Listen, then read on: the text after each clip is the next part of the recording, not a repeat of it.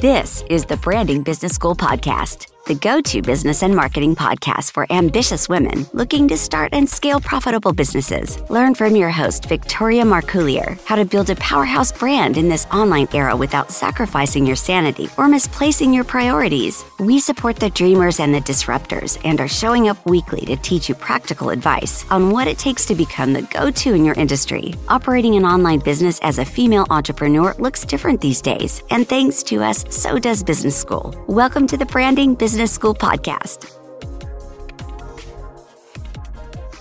Hey friends, it's Victoria. If you're new here, I'm so excited to have you. Today we're going to talk about how to build a luxury brand. It's going to be short and sweet, but you're going to walk away with some really practical advice if you are in the market to be building a luxury brand. So first, let's look at why you might want to build a luxury brand. The first and the most obvious thing is you want to sell at a high price point. But another reason you might want to craft a luxury brand is because you have a really quality product or service. Let's say that you are a high-end wedding photographer and you only shoot weddings over 100K, then you're going to want to make sure that your brand conveys the quality of the service that you offer. Or maybe you have a really high quality product for skincare with all natural ingredients. Your brand needs to convey luxury so people understand why you're charging more, even if the product itself costs you a lot to make and you're not just simply marking up the price. So what are some of the characteristics of a luxury brand? First and foremost, luxury brands are exclusive. They are not trying to appeal to the masses. They know exactly who their target audience is, and they know who their target audience is not, and they stay in their lane.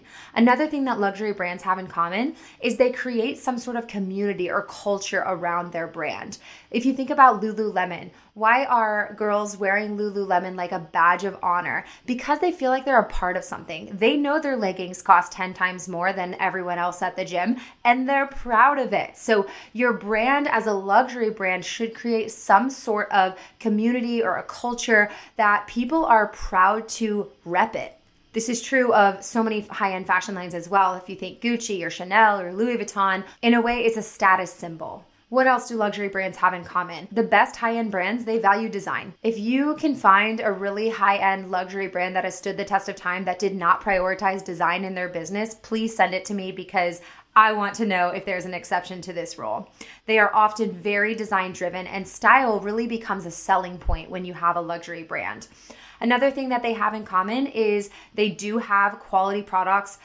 They use quality materials if they're a product-based business, or they have really quality customer service if they're a service-based business. And lastly, luxury brands, they show up confident. So, their price is not dictated by somebody else's budget. It is dictated by what they believe they are worth. If somebody came to them to a luxury brand and said, I can only pay this much, that's not going to change anything. They're just going to say, okay, thanks, have a nice day, or come back to us when you can pay what we charge. So keep that in mind too. If you're building a luxury brand as a service-based business and you're constantly giving out discounts, you're going to really hurt your ability to be seen as a luxury brand. So those are just a few things that they have in common.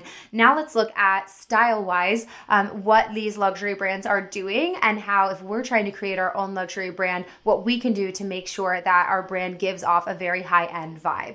The first that most luxury brands do is they're quite simple. They have a more minimal style. So lots of white space, not a lot of color, clean lines, and so on. A lot of luxury brands, you'll notice that they totally ignore trends.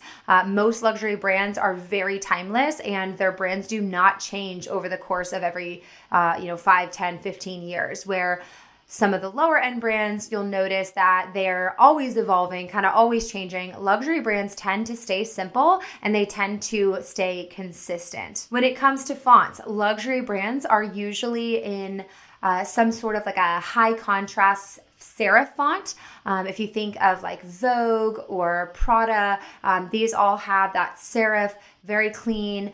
They're pretty spaced out. That is a really common thing that we see with a lot of luxury brands.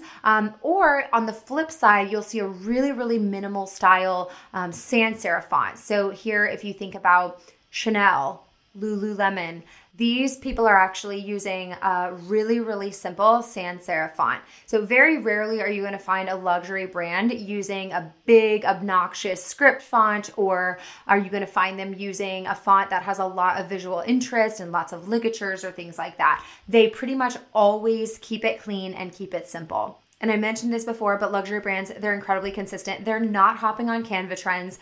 They're not straying from their brand guidelines. They are consistent, and therefore they become recognizable and they become memorable to their audience.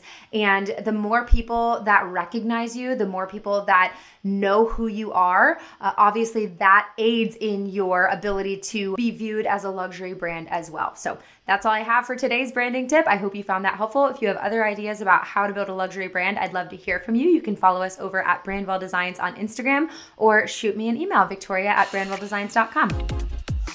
Thanks for tuning in to the Branding Business School podcast. If you're looking to take your business to the next level, subscribe to the podcast, and we'll continue to cheer you on week after week by giving you practical advice on how to build your brand. For show notes or to learn more about what we covered in today's episode, head to thebrandingbusinessschool.com/podcast. And remember, you don't need an MBA to be the CEO